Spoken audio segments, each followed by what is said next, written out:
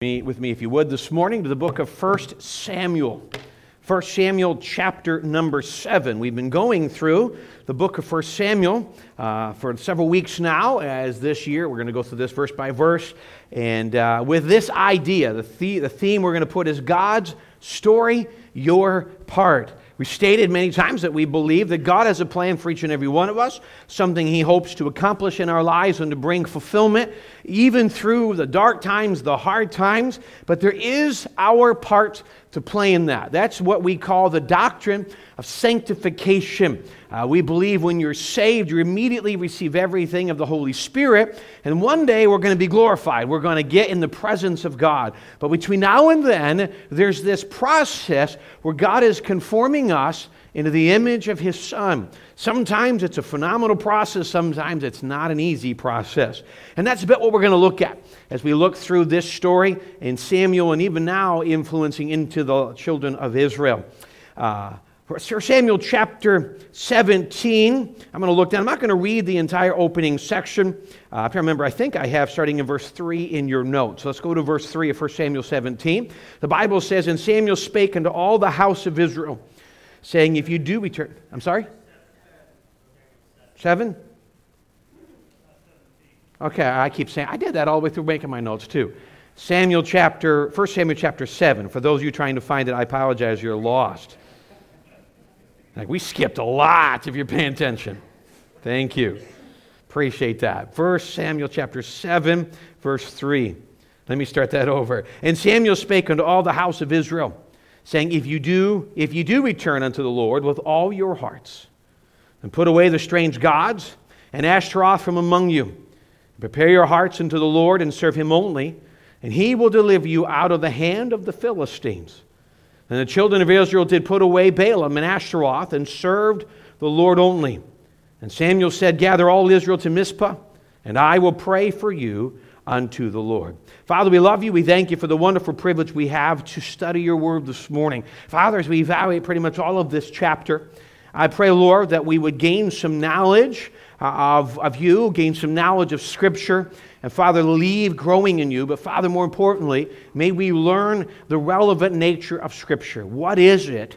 Why did you give us this story? Why did you give this passage? And Lord, how can it help us today? I pray, Father, you speak to hearts. I pray, Father, you give me the words to say, nothing more and nothing less. My desire is, Lord, people to see you and see you in this, in the midst of their struggles today. I pray, Father, they would look to you today. In Jesus' name we ask this. Amen. Let me ask one question. Maybe it's just me. Anybody else warm in here? A few. All right. So somebody in here has got the app. They can help us turn the air on a little bit, all right? You know why pastors say that? The worst part about a warm auditorium, it's a very comfortable place to sleep, all right? So, that's not to mention I want you comfortable too. Now, some of you are saying it finally got warm, and you're going to turn the air on, all right? So we should have blankets in the back. No, I'm just kidding, all right? We should. Usually the complaint it's too cold. This morning I want to preach a message I've entitled Peace in the Land. Peace in the land. And really we're going to pull that from this section of Scripture where the children of Israel had been under the power and dominion of the Philistine people. And now we were going to see God deliver them. And we're going to see ultimately they'll be fully conquered. Philistines were by David. But at this point, the oppression that the Philistines have had, we'll see for 20 years, God will use Samuel to bring them out of that. But I hope you understand that what we're going to see today is not a military conquest. We'll see that at the end.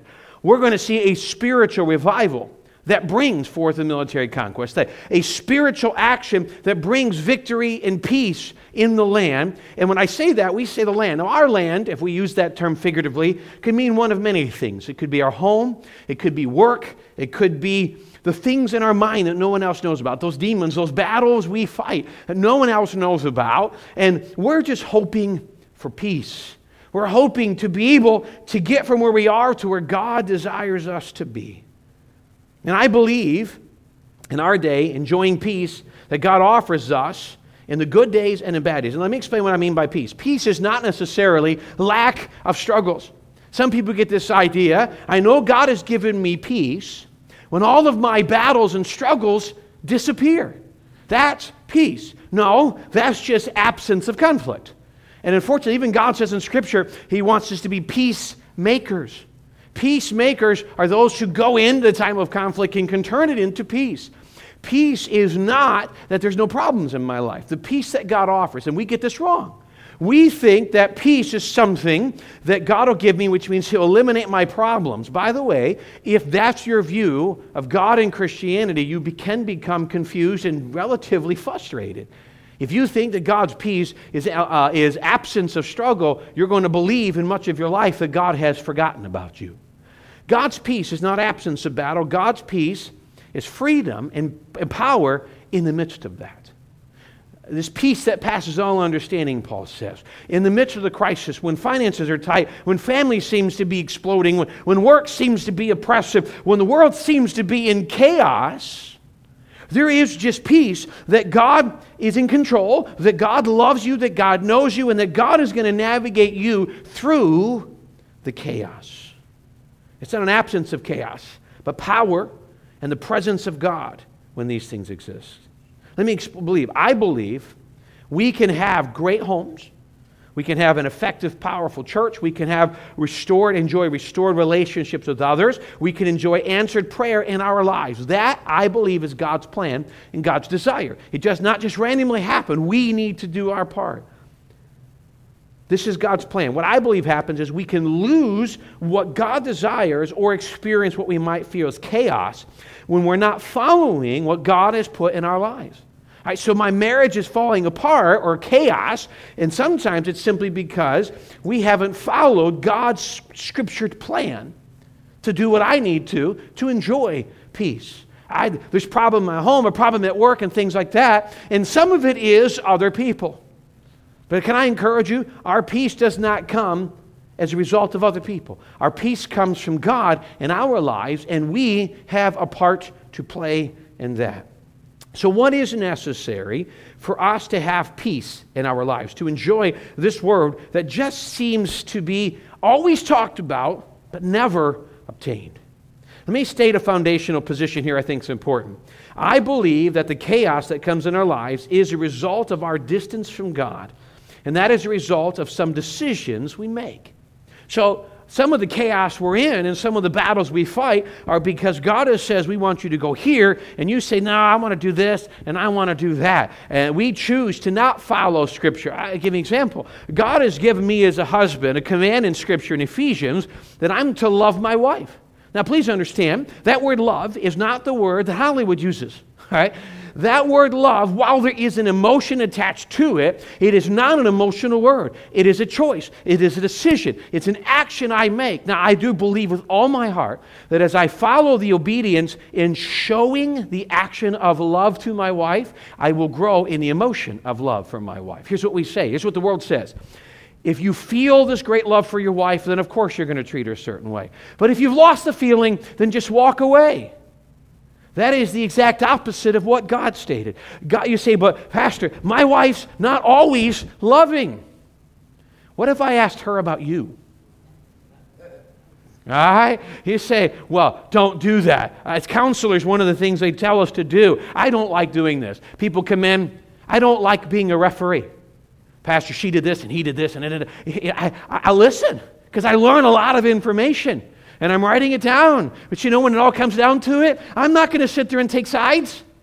Why? Because I'm afraid of somebody in that room, all right? Something's going to turn out poorly. Now, here's the point. We get this. So here's what I say. If I come and I say, well, I'll love my wife when she's lovable. Well, go back to the vows. Remember, I'm going to love her in better or worse, rich and poor, sickness and health. God has not said, love them when they are easy to love. He just says, love them. Now, if I have chaos in my marriage because I choose to ignore God's command, where's the chaos coming from? Me. I know I can say my wife isn't this or my kid's not this and work's not this, but on a lot of occasions the chaos is simply me. Not doing the simple thing, and it's not always simple, but in obedience to God, being the husband, being the father, the things I need to be, and then allowing the emotions to roll out. In our day, our emotions dictate our actions, which is not the way it's supposed to be. Oh, I don't feel like doing it, so I'm not going to do it. No. Our actions create the emotion. So I do something that God's asked me to do, and when I'm doing it, then my emotions will change. My emotions are just symptoms of what's going on inside. So I choose to not let them control me, and I move forward to be part of that change. So we're looking for peace. We're hoping for this power that God can give us in our lives. So 4 things this morning that I think will help us to find peace in the land from this passage as we work through it. The first one is this: recognize our current condition. We're to recognize our current condition. The first 2 verses of 1 Samuel 7, I said it right this time. 1 Samuel 7, verse 1. And the men of Kirjath-jearim came and fetched up the ark of the Lord, and brought it unto the house of Abinadab in the hill, and sanctified Eleazar, his son, to keep the ark of the Lord. And it came to pass, while the ark abode in Kirjath-jearim, that the time was long, for it was 20 years. And all the house of the Israel lamented after the Lord. So one of the things you have to see in this passage is, remember, just years earlier, there had been 2 different wars. They thought God's presence was there. God's presence was absent. Remember, God didn't leave. They had left God. They had stepped away. And in that time, God had allowed them. The ark was taken away. Now it's sitting in a separate land. It's not in the temple or tabernacle where God wants it to be. And it's a constant reminder that God's power and God's blessing was not on the children of Israel. And I think the practical application we can see is we must want more out of our life and the Christian journey than what we have right now. See, Satan wants you to be convinced that what God has already done for you is all he can do. There's nothing more. There's nothing else to look forward to. And where you are now is it. Here's what I can tell you from Scripture, and a guarantee that if you are still alive, God's got something more for you. You may be newly saved. You may be the youngest person in this room. You may be the not youngest person in this room. All right? I try to be politically correct when I can. All right? You might be in either one of those boats. God still has something for you. He's got something to bring fulfillment and joy. But if we're not careful, we become content, shall we say, with the scraps from the table. And Wednesday nights, we've been studying through the book of Nehemiah. And I read a commentator state something. Frankly, I've probably seen it, but it really stuck out to me when I was studying this. So Nehemiah, in the beginning, hears about his hometown of Jerusalem in Israel, and he hears that the walls are down, the gates are burned, and the city's basically in disarray. So it just breaks his heart. He's fasting and praying. He gets permission from the king, and he takes an army back to rebuild the walls. So he gets back there, and he sees the destruction. Now, one of the things that's intriguing to me as Nehemiah is evaluating the rubble and making a plan to solve the problem, something in Scripture points out something intriguing. And that was, he comes to the people who have been in there for a couple years by now. You say, I don't get the point of that. Nehemiah, when he saw the rubble, the first thing was, we can do better. We can expect more from God. All the other people had just been content to live in the rubble. They didn't want to deal with the grief of building the wall and the pain and maybe the enemies against that. They'd rather live in the comfort of things just where they are. And I won't deny the fact that the step of building the wall, Nehemiah dealt with a lot of adversity. But that's the thing. When I'm walking with God, Satan doesn't want me to move forward. So there are going to be times in life that he's going to do things, that Satan's going to try to do things, and God's going to help us through that.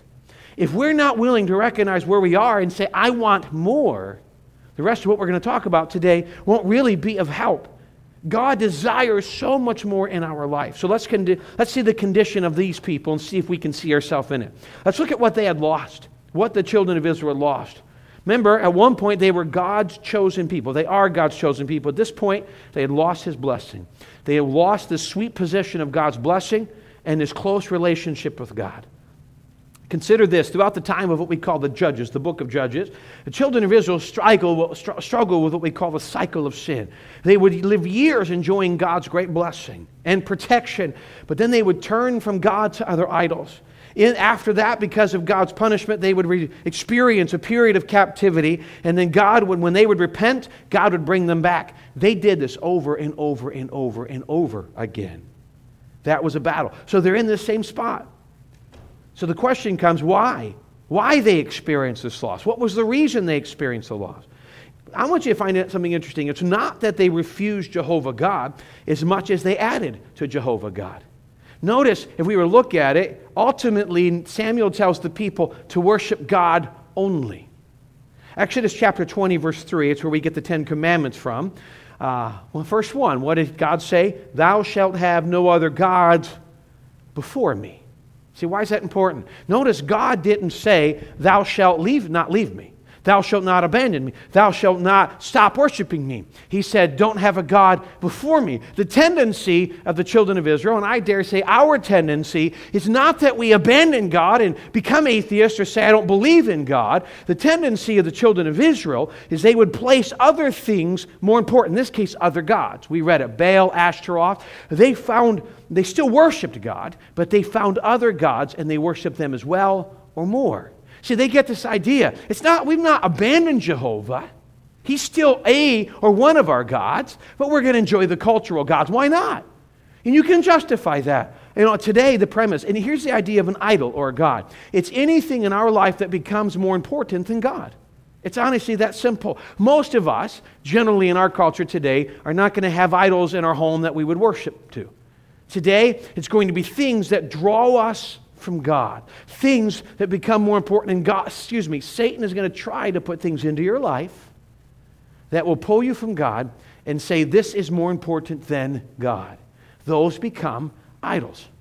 Those become things that yank me from God. And a year from now, I'm so far from God from where I used to be because I've allowed an idol to get into my life. It's not that they abandoned God. They just added things that ultimately became more important than God.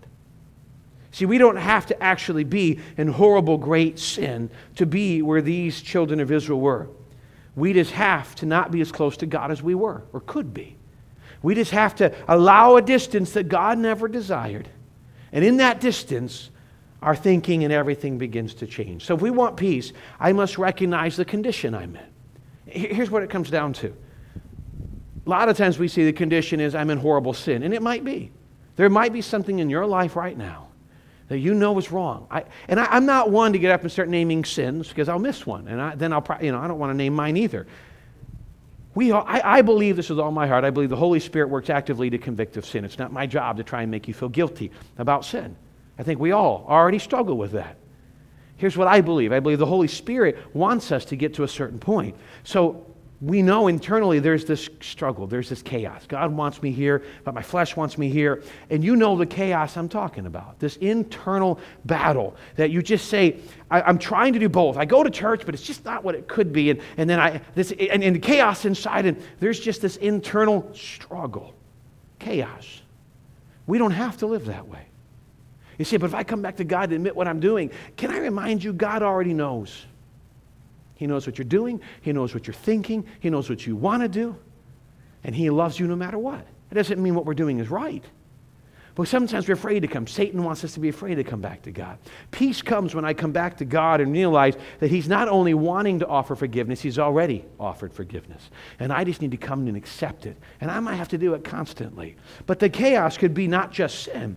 It could be that God says, here's where I'm at. He wants me to be further. He's got some great blessings, but you say, I don't know if I want to take that step of faith. I don't know if I want to do this or to give this or serve here. I don't know if I want to do these things. And I'm going to tell you, my experience, when God begins to tell you what the next step is, it's rarely something it's easy to do or you're excited. Now, you're excited to do it, but with that excitement comes apprehension.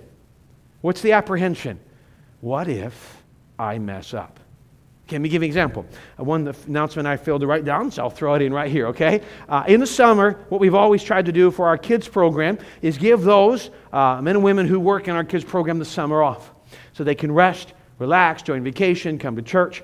But we're running into an issue to where we want to do that, but we need people to fill in for them. We need you to come alongside and say, I can serve in the children's church throughout the summer. Now, what we're looking for is not one family to take the entire summer. We understand vacations and all of that. What we're hoping for is several either families or groups of people to come together and say, I can do 1 week a month for the summer, which means you'll do it 3, maybe 4 times. We could get 4 of them. That'd be great. 4 couples or 4 groups. You can't do it alone. 4 groups of people to say, I can do something. We'll give you the tools. We'll give you the schedule.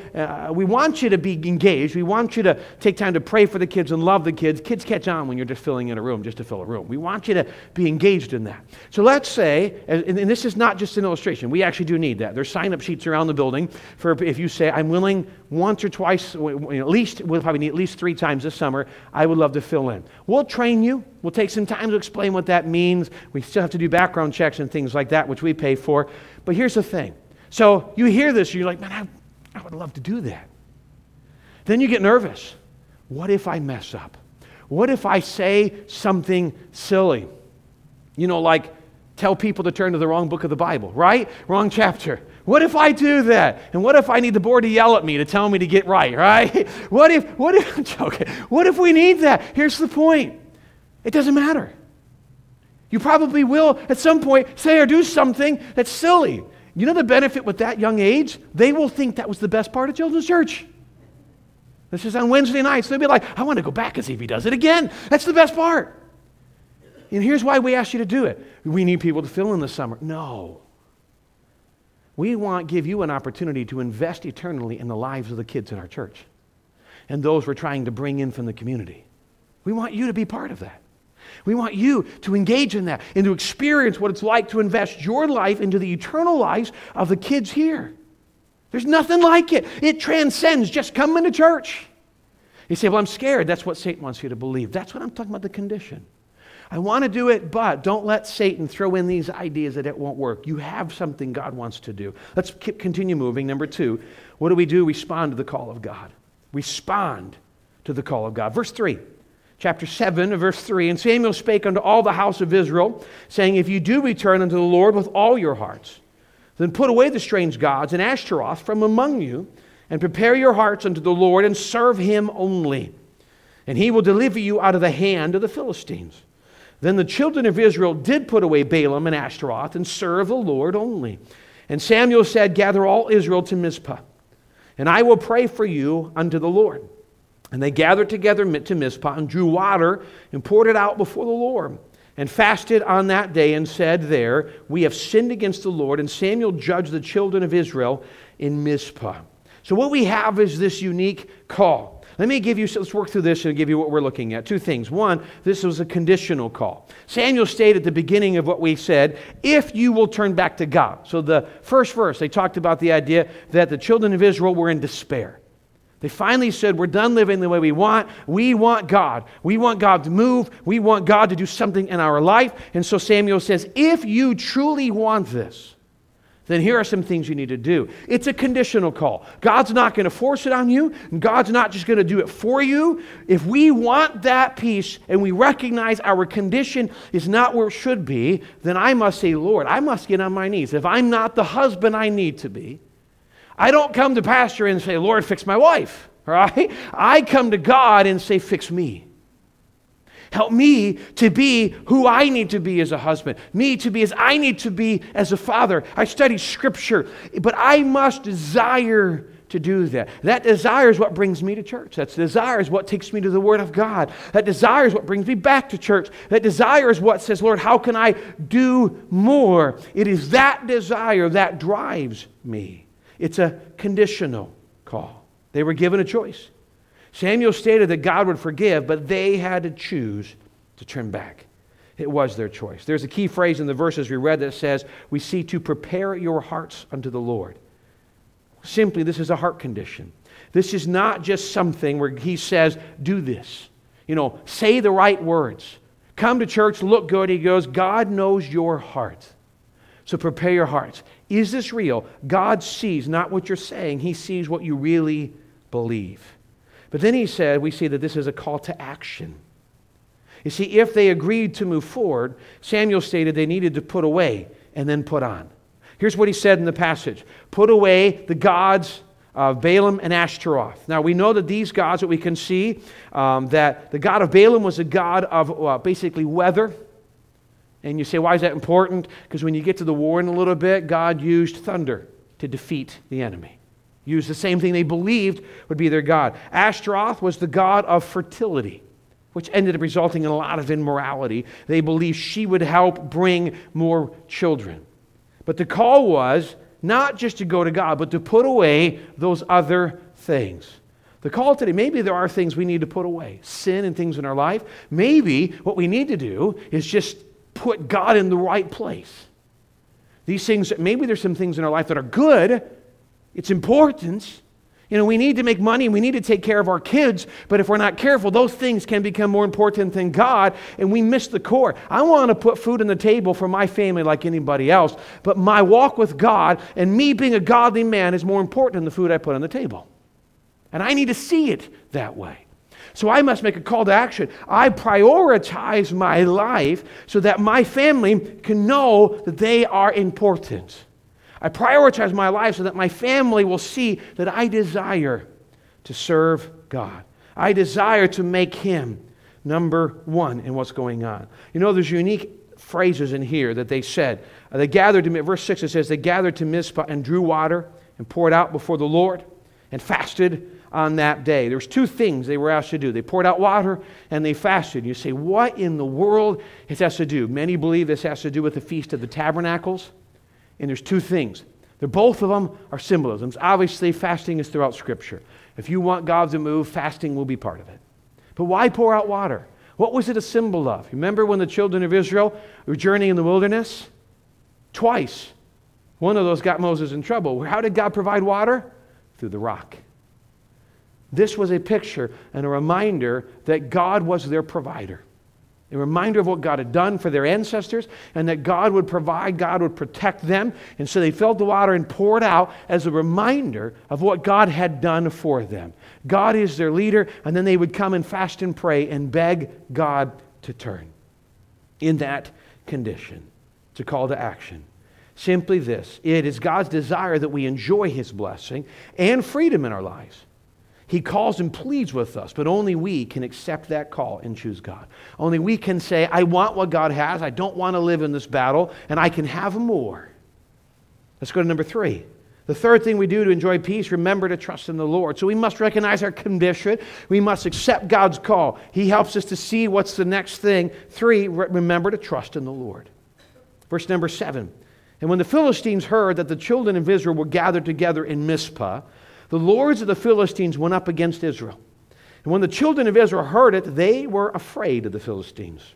And the children of Israel said to Samuel, cease not to cry unto the Lord our God for us, for He will save us out of the hand of the Philistines. And Samuel took a suckling lamb and offered it for a burnt offering holy unto the Lord. And Samuel cried unto the Lord for Israel, and the Lord heard him. And as Samuel was offering up the burnt offering, the Philistines drew near to battle against Israel. But the Lord thundered with a great thunder on that day upon the Philistines and discomfited them. And they were smitten before Israel. And the men of Israel went out of Mizpah and pursued the Philistines and smote them until they came unto Bethkar. Then Samuel took a stone and set it in between Mizpah and Shem and called the name of it Ebenezer, saying, hitherto hath the Lord helped us. So the Philistines were subdued, and they came no more into the coast of Israel. And the hand of the Lord was against the Philistines all the days of Samuel. So let me tell you what's going on in this passage. Samuel comes. They've come to revival. They've come to pray. They're pouring out the water, doing all the things that God's asked them to do. And the children of Israel, the Philistine people noticed it. They had seen this crowd of people gather, and they said they're come to revolt. And so as the Philistines have been doing for 20 plus years, they're like, we're just going to go defeat them again. We're going to go remind them that they are to serve us. And so the Philistines started coming down to battle. The children of Israel weren't there for battle. They were there for worship. And as they're standing there for worship, they hear the sound of the army coming. And they're like, we're not prepared. We don't even have a king. We don't have a leader. What are we going to do? Can you imagine this? Here's the thinking that might have gone through their mind. So Samuel brings us out here. We get right with God, and then God delivers us to the enemy again. Can you imagine, if you're not careful, how Satan can use things like that to lie to you about what God is or is not doing? We are to trust the Lord. Here's some thoughts, how about they had to. 1, trust the Lord when things seem difficult. Trust the Lord when things seem difficult. I can guarantee you that what you're going through, God is aware. And yes, God can help you through it, but it's probably not what you expected. We look at verses like Proverbs 3, 5, and 6. Trust in the Lord with all your heart. And don't lean unto your own understanding. In all your ways acknowledge Him, and He will direct your paths. And it's easy to do until you're in the midst of something that just defies common sense. Hey, Lord, I want this, and this is what I thought you were going to do, and you're not doing it. And it just doesn't make sense. Now, I can go back to Isaiah. You know, the thoughts and actions of God are different than mine. So I can trust that. And while that gives me theological hope, it still doesn't make sense. Lord, I've asked you to do this, and this is how I hope it ends, and you didn't. When things get difficult, continue to trust God. I will tell you a couple things that I can promise you about that. One, God is aware of the situation you're in. He's allowed it to come. God has already given you the answer you need. You just got to seek it out. You got to go find out, what is it that I need to learn? How can I endure this? How can I gain wisdom? How can I gain patience? How can I grow? This is where James tells us, count it joy when you find yourself in diverse temptations, trials. It will develop maturity in your life. So I see, I'm going to trust God when things are difficult. Remember, peace is not the absence of chaos. Peace is God's presence in the midst of chaos when things are difficult. Trust God when things seem difficult. The children of Israel heard the people coming and said, wait, this is not what we thought was going to happen. Trust God, number two, when the steps of growth are met with discouragement. So in this situation, the children of Israel came. They had fulfilled what God asked. They got right with God. They're having a good old-fashioned revival. And then all of a sudden, they're going to be defeated. They don't even have, did they even bring weapons? We don't know. Now we know the Bible says they sent the military men out, but they've been depleted. They've not been able to defeat the Philistines in over 20 years. They were met with discouragement. You know what? God has done great things. We've had a great church service, but I don't know if God can help me on the battlefield. I enjoyed coming to church, singing the praises to God, and it's great to be in the presence of God, but I'm not sure if God can help me this afternoon. I don't know if God's got an answer from Monday through Friday for this guy at work or this person at work or this struggle in my life, or the answer for the chaos in my mind that I just can't seem to get answers for. When you grow, you're going to meet some resistance because Satan doesn't want you to grow. Trust God when steps, your time of growth, are met with discouragement. Because sometimes it's going to feel like God's not there, He's forgotten. Can I promise you, He's got a plan. He's got a purpose. He is aware, He is there. Even David said in the valley of the shadow of death, he goes, I will fear no evil, for Thou art with me. You will guide and direct, and He will take care of what it is you're dealing with. He's not just going to eliminate it, but He will give you all the tools to be able to solve that problem, to work through it, to work on the marriage, to strengthen the home, to be able to deal with the conflict at work, to be able to deal with that illness that your family member or friend is going through, to be able to sense His presence and His power and His grace. This is the peace that God desires and wants to offer to you. And He says, when things are falling apart, hey, you understood your condition, you've moved to me in prayer, and things seem to get a little harder, trust me, even sometimes when you're discouraged. Number three, trust God when the battle is just too big. You see, what was the answer for Israel? Prayer, sacrifice to God, we must do our part, and then they had to go to war. Now, interesting when you read this, the story, what happens is, they ask Samuel to pray for them. So Samuel does a sacrifice, and I believe this, when we want God to move, it often does require sacrifice on our part. So they sacrificed the animal, and he began to pray. And as he prayed, God went to fight for Israel. And what did He use? Thunders, to the point where it confused the Philistines. He used an action that they believed their God had power over. And then He confused them. And then the children of Israel had to go to war. I want you to catch a very, very important principle here that is key to understanding this thought. Do you know God could have just wiped out the Philistines by Himself? But He chose not to. You ever wondered why, if God could have defeated them, why He chose not to? He just confused them and let Israel defeat them? There's a lot we can gain from that. Number one, God wants to work on our life, but He wants us to be part of it. He's not just going to solve the problem. He's going to give us the ability to solve the problem, to work through it, to grow in wisdom. You know, it's a simple principle we hear a lot of times. Sometimes we beg God for wisdom. He gives us opportunities in circumstances where we need wisdom. We ask God for patience, and He puts us in situations where we can learn patience. Don't you hate that? Maybe it's just me. God, give me patience, and He gives you a week of chaos. That's how this week was. I woke up Monday morning, and I had a bunch of things that I had to get done, more than my normal week. And then my schedule didn't turn out like I expected it to. And the only thing worse is when you're not in control is when everything else falls apart. And I woke up anxious. I'm like, I'm not going to be able to get it all done. God, give me patience. That's what He did. He just gave me more. So I can learn patience in the midst of it. Not only did God make them want to be part of it, God had Israel part of it because it is their action. God says, I won't just do it for you, I will equip you. As they went back to war, they were reminded they still do their part and God equips. God's not going to do it for them, God's going to do it through them. In your home, you want peace? You're the start. You're the start. You say, I'm not the one causing chaos. Maybe you may not be. But I can promise you, peace comes when someone is a peacemaker. I encourage the husbands to start here. I believe we should be the leader. It starts with standing firm in front of God and being right with God. And then we take the necessary steps to love our wives, to be the father we need to be that voice. And there's going to be good days and bad days, but we keep doing it. You know, let me tell you what might happen. Husbands, you may step up and do everything you're supposed to, and that night your wife's going to say, what's wrong with you? What do you want? You know, they're going to think all of these things. Why? Because you probably were different than you've been the last couple months. You say, well, I'd love to be able to say that to my wife too. Don't get off track, okay? I go do what God's asked me to do. And you know what? If your wife comes to you, what do you say? Here's a simple answer. I'm trying. That's it. I'm trying. God has really led me to do this, and I'm going to have good days and bad days. I'm trying. Because you know what's going to happen? 2 days later, you're going to totally bomb because we're guys and we're human. Now, that can be anything. Wives, you want that? You want to win your husband? Show that respect that only the Bible gives you the ability to show. You can win him.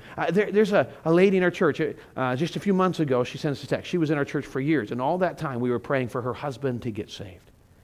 They moved down to the Midwest, and she sent me a text and says, guess what? Bob got saved in church. But you know, one of the keys, I believe with all my heart, is why Bob got saved is because Cindy loved him, even when he wasn't, and treated him. I mean, their relationship was great as she continued to pray for him. See, that's the thing. The battle seems too big. I can't do it. You're not supposed to do it alone. But you are supposed to do it. And you step out in faith and you take that step every day. And you say, God, I can't do this. I'm afraid. I'm nervous. What if it doesn't work? Well, if you do it on your own, it won't work. And you keep walking out and you keep stepping in faith. And then as you do it, you do your part. And then you let God take care of the hearts of the people that you can't change. It will take sacrifice. It will take work. It will take patience. But God will move.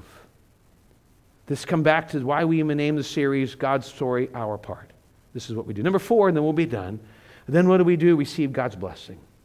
Verse 13, so the Philistines were subdued. And they came no more into the coast of Israel, and the hand of the Lord was against the Philistines all the days of Samuel. And the cities which the Philistines had taken from Israel were restored to Israel. From Ekron even to Gath, and the coast thereof did Israel deliver out of the hands of the Philistines. And there was peace between Israel and the Amorites. And Samuel judged Israel all the days of his life, and he went from year to year in the circuit to Bethel and to Gilgal and to Mizpah and judged Israel in all those places. And his return was to Ramah, for there was his house. And there he judged Israel, and there he built an altar unto the Lord. There's 3 things that we can see. Number 1, freedom was given. The Bible says the Philistines were subdued, and they came no more to the coast of Israel. The hand of the Lord was against them all of the days of Samuel. There was freedom in the land. They had received what they had longed for. God delivered them. They did not deliver themselves. God did it through their actions. Faith without works is dead. Here's the thing. You want freedom? You want that peace? You want what it is that God wants to give to you? It's not going to be easy. It's going to require some fasting. It's going to require some praying. It's going to require sacrifice, persistence. While you stay on your knees begging for that loved one, begging for that family member, begging for your circumstance you're in, begging for healing, begging for peace. And when you're going to do your part, God will do it. It is a promise. And this is where I say we start. You can be like the children of Israel were in Nehemiah's day. They saw the rubble. They didn't see what could happen. They just accepted what was there. You can say, well, you know what? If I try, it may get worse. It's exactly what Satan wants you to believe. Or you can say, I'm going to try my best, and I'm going to see what God will do. Freedom was given to, blessings were restored. We see that they were given several patches of land back that had been taken throughout the years from war. They were given back what had belonged to them. They received back the land. So not only were they given freedom, they received things that they had lost before. Sometimes in our decisions, we make things happen, we lose something.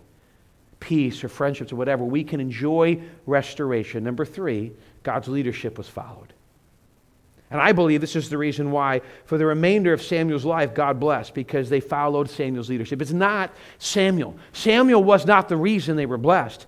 Samuel followed God, and they followed Samuel. Now, I'm not going to convert that to say, I follow God, you follow me. I'm not a prophet, okay? I will say this.